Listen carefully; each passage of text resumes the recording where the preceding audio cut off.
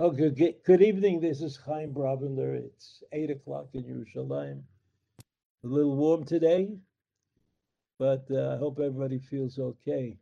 This shir in Parashat Kitavo is dedicated Leilui Nishmat Shendel Bat Gershon Aleha Hashalom.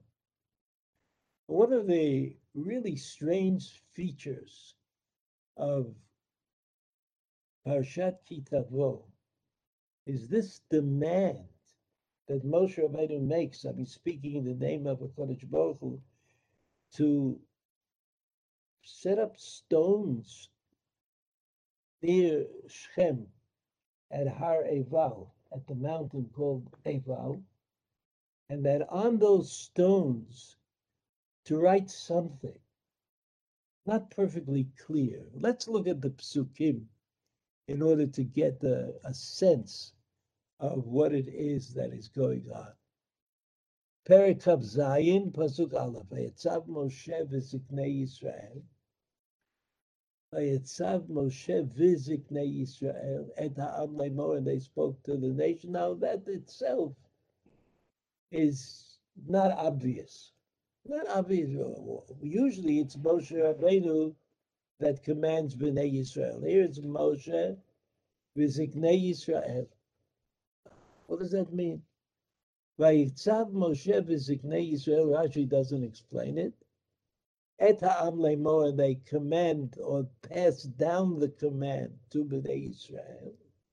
Shamor et kol ha'mitzvah asher anochi mitzaveh etchem. Now this seems to be a pretty common introduction that we've learned about in the book of Dvarim. Again and again, Moshe Rabbeinu tells Bnei Yisrael that their job is going to be to keep the faith, to do the mitzvot, to appreciate what God has done for us. And here he says, Shamar et kol mitzvot. Watch carefully all the mitzvot. Asher anochi mitzaveh etchem, that I, Anochi usually refers to God. Mitzaveh etchem hayom. Rashi says, Shamar et kol mitzvah. You see the Rashi to the left. Sorry, I didn't get the. Let's see if I can do this. Let's see. Who knows? Lishon Hoveh, Shamor. Now, immediately. Right? Then he translated, I will get into that. So he says, Shamor. Shamor is an introduction. Do it now. Do it right away. It's very important. What's so important? Vaya pasuk bet, vaya bayom asher ta'avru et hayarden. On the very day that you go across the Jordan River into Eretz Canaan, which here is called El Haaretz Asher, to the land that Hashem Elokecha noten lach. Right, all these introductory phrases again and again. God is commanding you. You better watch it carefully what God tells you to do, and you do it immediately when you come into Eretz Canaan. Vakemota lecha avanim gedolot, and you should set up stones, avanim gedolot, big ones. Visadita otam visid, and you should cover them with a kind of whitewash which enables you to write on them. Sadita otam visid. Then Pasuk Gimel says, Pasuk Gimel, we'll look in a minute at Rashi, but let's look at Pasuk Gimel. First, v'katavta alehem, and you will write on these stones at kol divrei haTorah hazot.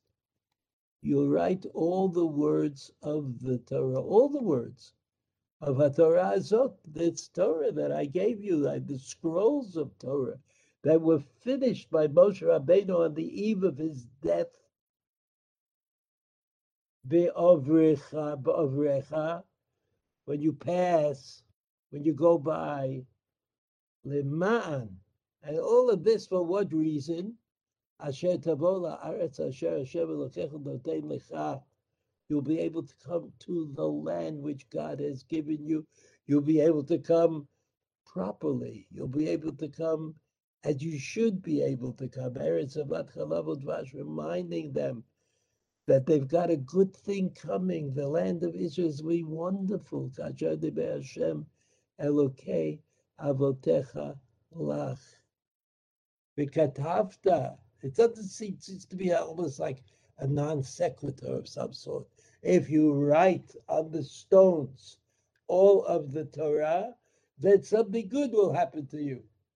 You will receive the land of Israel. What sort of connection might there be between writing the entire Torah on the stones when you come into Eretz Canaan and the fact that you're going to inherit the land? I mean, we know that we're going to inherit the land. We know that that's what HaKadosh Baruch Hu is directing us towards. So what is all of this about? Besides which, I don't know exactly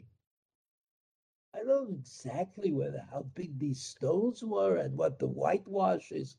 There's the seed, the whitewash. I mean, I can understand that it's easier to read with the whitewash, but how could it be that the Torah doesn't tell us what to write?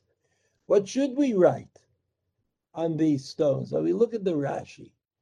Rashi says, Akimota lecha, you set up these stones, Yarden, in the Jordan River. V'achakach totzi misham acherot, and you'll take out other stones. Tivneh behen mizbeach b'har Eival, and you'll build an altar in Har Eival. That's what it says in the next pasuk, that you have to build an altar. Nimseita ata v'tivneh behen mizbeach b'har Eival. Second.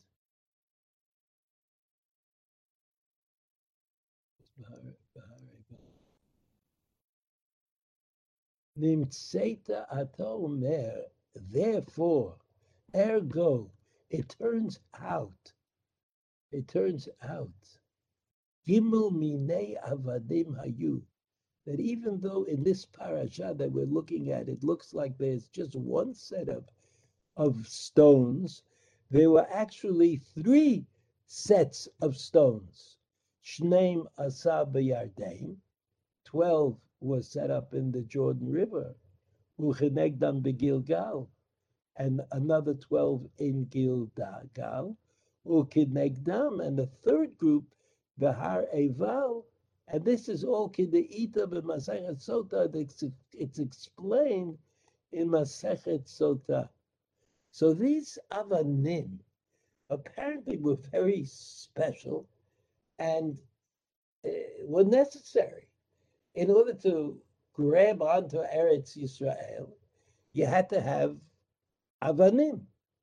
And the avanim, there were 3 of them, 3 groups of avanim, 3 groups of 12. Right? One in the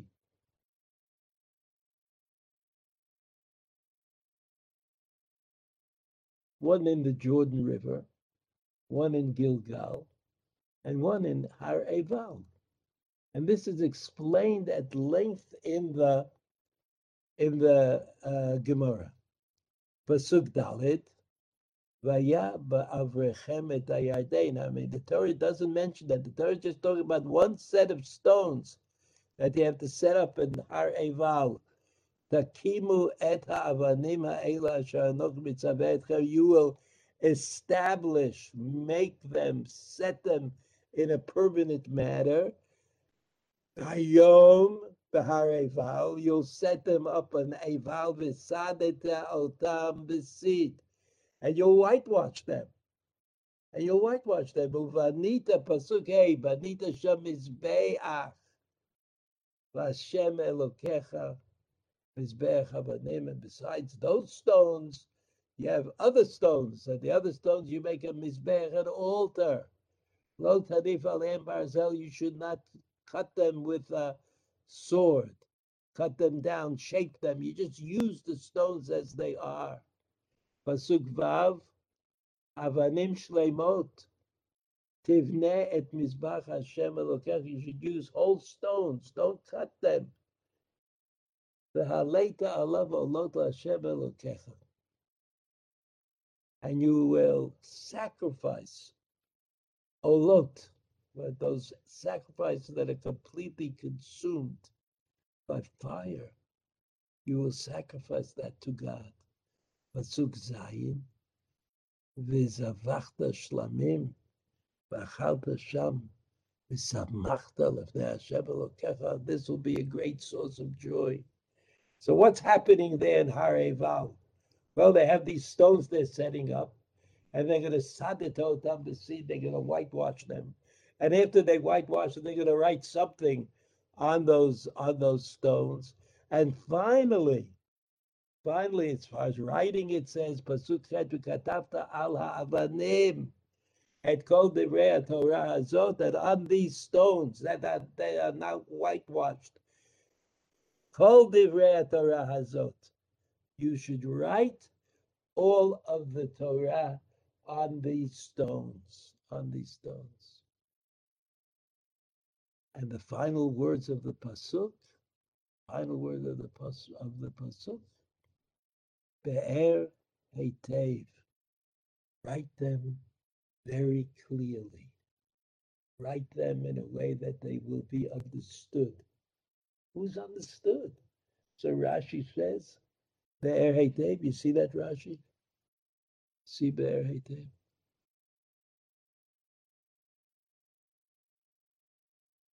B'shivim lashon. 70 different languages. So I think that this Rashi, explaining Be'er Heitev, saying Be'er Heitev has 70 languages, is actually the key to understanding what is going on with these stones, with the whitewash, with the writing. Be'er Heitev is the key. Be'er Heitev says 70 languages. And we understand what 70 languages is or are. 70 languages means it's not for us, it's for them. It's not for us, the Jewish people. We have the Torah written in Hebrew, and it's important for us to be able to read the Torah as it was written down by Moshe Rabbeinu. It's important for us. But on the other hand, we're going to make the effort. We're going to know the language of the Torah. We'll understand what the Torah really means. Understand. But these stones, whitewashed and written upon, that's not for us. We don't know these 70 languages. That could be like a question, like who wrote the Torah in these 70 languages, but we know that there are people all over the world who know these languages. These are the 70 languages that were instituted after the Tower of Babel, after the people of the world used the fact that they all understood each other improperly. And so a lack of understanding was brought into the world. You see, the Torah says, I have to tell you, I have to explain to you why people speak different languages. It doesn't really make sense. If the world began with one man and one woman and their children, etc., they should all be speaking the same language. And the Torah says, no, you have to understand that the people in the world were not able to maintain a one language world. They use this ability to communicate. They use this ability to communicate poorly. And because they use that ability to communicate poorly, they built the Tower of Babel. Their punishment was that they wouldn't be able to communicate with each other so easily. They wouldn't be able to make alliances that ran against God's will. They wouldn't be able to do that.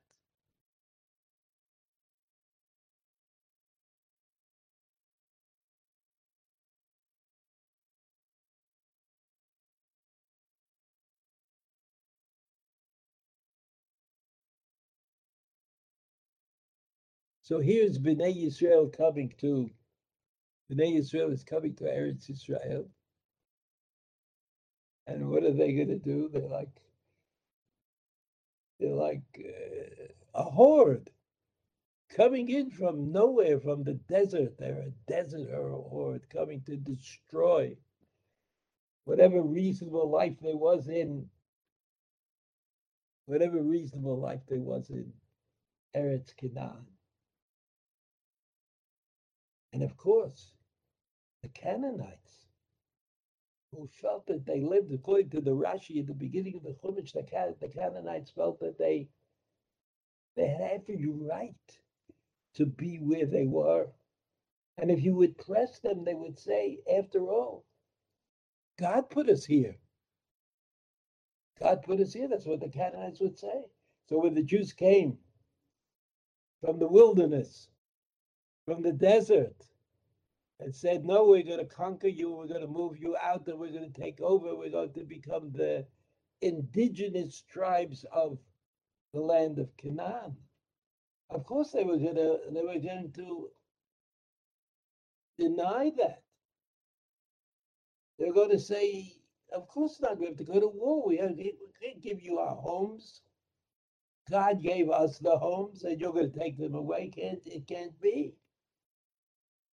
So the argument of the Canaanites would probably be an argument using Hashem as the authority of their position. They would say, God put us here, and there's no reason for us to leave. And if you want to attack us, you may. We're going to fight back. We're going to cause you trouble. We're going to make it difficult for you. And we know that there was difficulty. Philistines, for example. Philistines couldn't get rid of them. Eventually, they disappeared.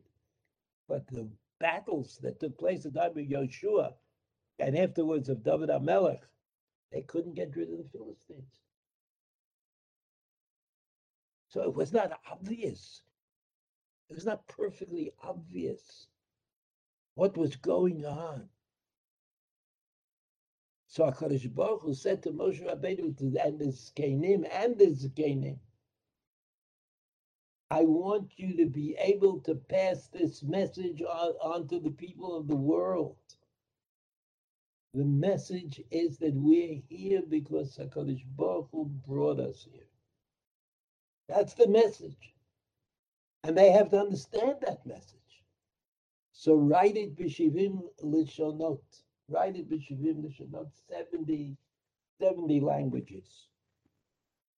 So that everybody in Eretz Canaan, no matter what language they spoke, and we know that they spoke a variety of languages. We know that every language that they spoke would be represented on this stone. So I think that that's the reason. The reason that you see in the Gemara and Sotah, the Tanaim disagree.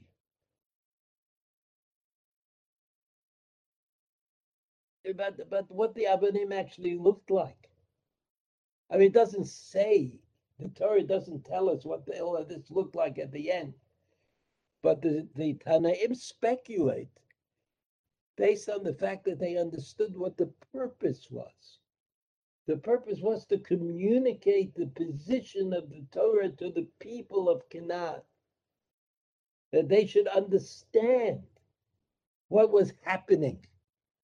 They should understand what was happening, that what was happening was orchestrated by and determined by HaKadosh Baruch Hu.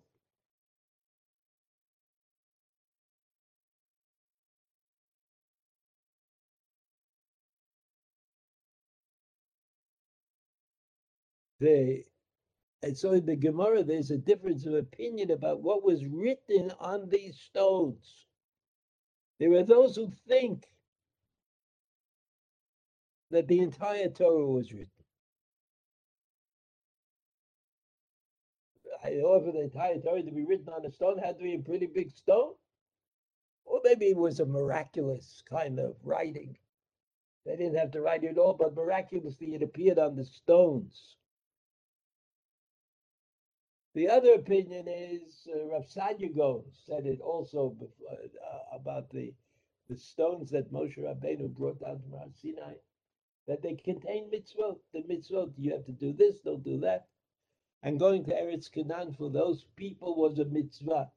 I don't want to get into the argument about whether it's a mitzvah to come to Eretz Israel or not. I mean, you could say what you wish on that, but for those people, the people who left Mitzrayim to go to Eretz Canaan under the leadership of Moshe Rabbeinu, for those people, it was definitely a mitzvah. It's definitely a mitzvah. So the second opinion says that all the mitzvahs were written on these stones.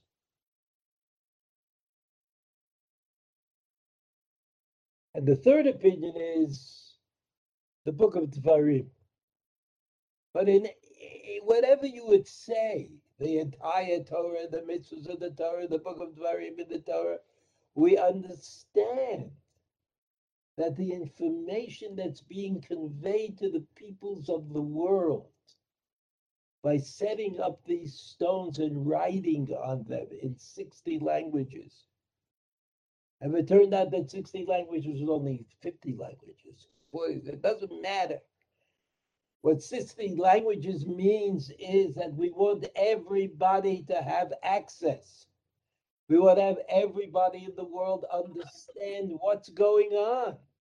It's important for them to know what's going on.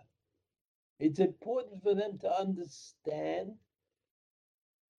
that HaKadosh Baruch Hu is in charge of this project of the conquest of Eretz Canaan. Once you understand that, your attitude to the project changes. And the way you act is going to change. It seems to me that this happened to Bnei Yisrael at one other time in Jewish history, and that's when Yehoshua ben Nun sent spies to spy out the land. Yehoshua ben Nun, remember, he inherited the mantle from Moshe Rabbeinu. And he knew very well that when Moshe Rabbeinu, he was one of the spies that Moshe Rabbeinu sent. And he knew that turned out badly. And why would he, in the position of leadership, send spies? Again, he sent spies to Yericho to check it out, to see how it would be. I'm not sure exactly what it was. But why did Yehoshua do that? I mean, after all, they all understood that God was in charge of this project and that the people were following the divine demand. Why did Yehoshua send Meraglim? The beginning of the book of Yehoshua. Why did he send spies to spy out the land in Yericho? And what happened to those spies? They got caught. They were in the house of Rachav. Rachav was a prostitute. So that doesn't sound so good. But I guess prostitutes know what's going on or something like that. So they were in the house of Rachav, and Rachav saved them and got them out of the back way or through the roof, and they ran away, and the police couldn't catch them. And they made a deal with Rachav that if they're saved, so they'll save Rachav's family. They come back to the camp of Israel, and Yehoshua ben Nun goes to debrief them. Tell me what you saw, tell me what you heard, tell me what you did. And we wonder about that. I mean, that's what they didn't do anything. They got caught right away. They spent most of the time hiding, or part of the time talking to Rachav. which could have very minor military implications. And yet here's Yoshua ben Nun debriefing them as though they did something. They did the right thing.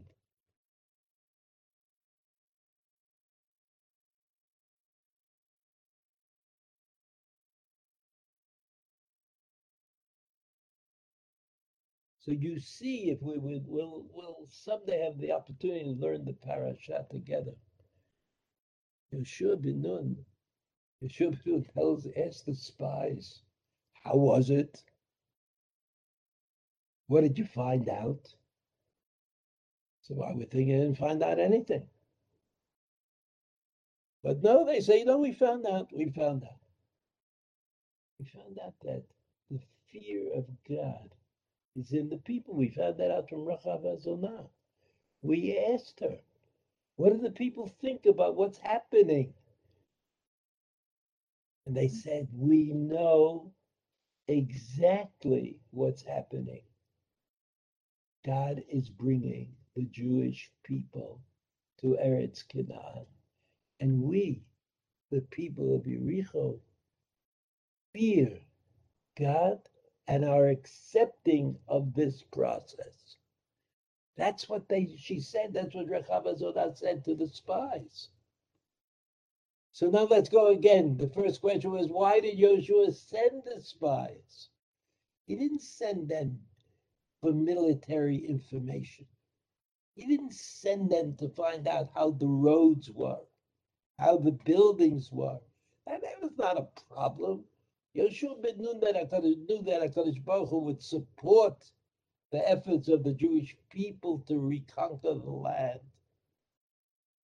He was interested in something else.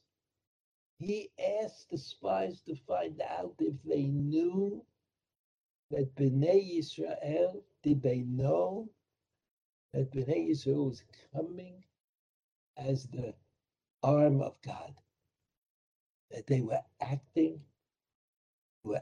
for God in the conquest of Eretz Canaan, and the spies said, yeah, they know that. Rachav Azonah told us that.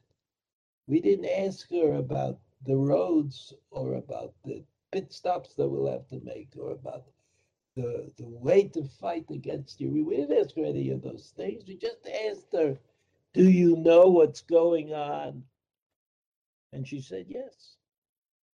She knew that God had sent us to conquer. So Yoshua was happy because Yoshua, leading Bnei Yisrael, felt that it was important that Bnei Yisrael understand that there's an ethical side to the conquest. And that ethical side is, do they know that God is leading us in this path? Because if they know, then it makes sense that they should capitulate. They should accept the conditions that Yoshua laid down for the conquest of Eretz Canaan. They should accept those conditions. That was Yoshua's fear, that they didn't know. They would perceive us as being barbarians coming to conquer another stretch of territory. And Yoshua didn't want that. He didn't want that to be there. He didn't want that to be the case. So we see that in these two actions, on the one hand, the Meraglim that Yoshua sent, which were not sent to spy out the land, but was sent to find out if the people understood what was happening so that the action that he would take as the military leader of Am Yisrael, that those actions would be moral and represent an ethical position. Same is true about the stones in the parsha of Ki Tavo, the stones in the parsha of Ki Tavo. Those stones in the parsha of Ki Tavo had information written in the languages, the lingua franca of the people who were being dealt with. That's where, and they would be able to access that information. and to understand. If they didn't understand previously, they would understand by this admission that Bnei Yisrael made by putting up the Torah on the stones, that they were following the directives of the Rebbeinu Shalom. Right? And that's Moshe Rabbeinu's, one of Moshe Rabbeinu's last commands to Bnei Yisrael, and probably the way Yoshua ben Nun learned or understood that for him sending the spies to spy out the land would be a reasonable thing to do. Okay, all the best. I'll see you next week.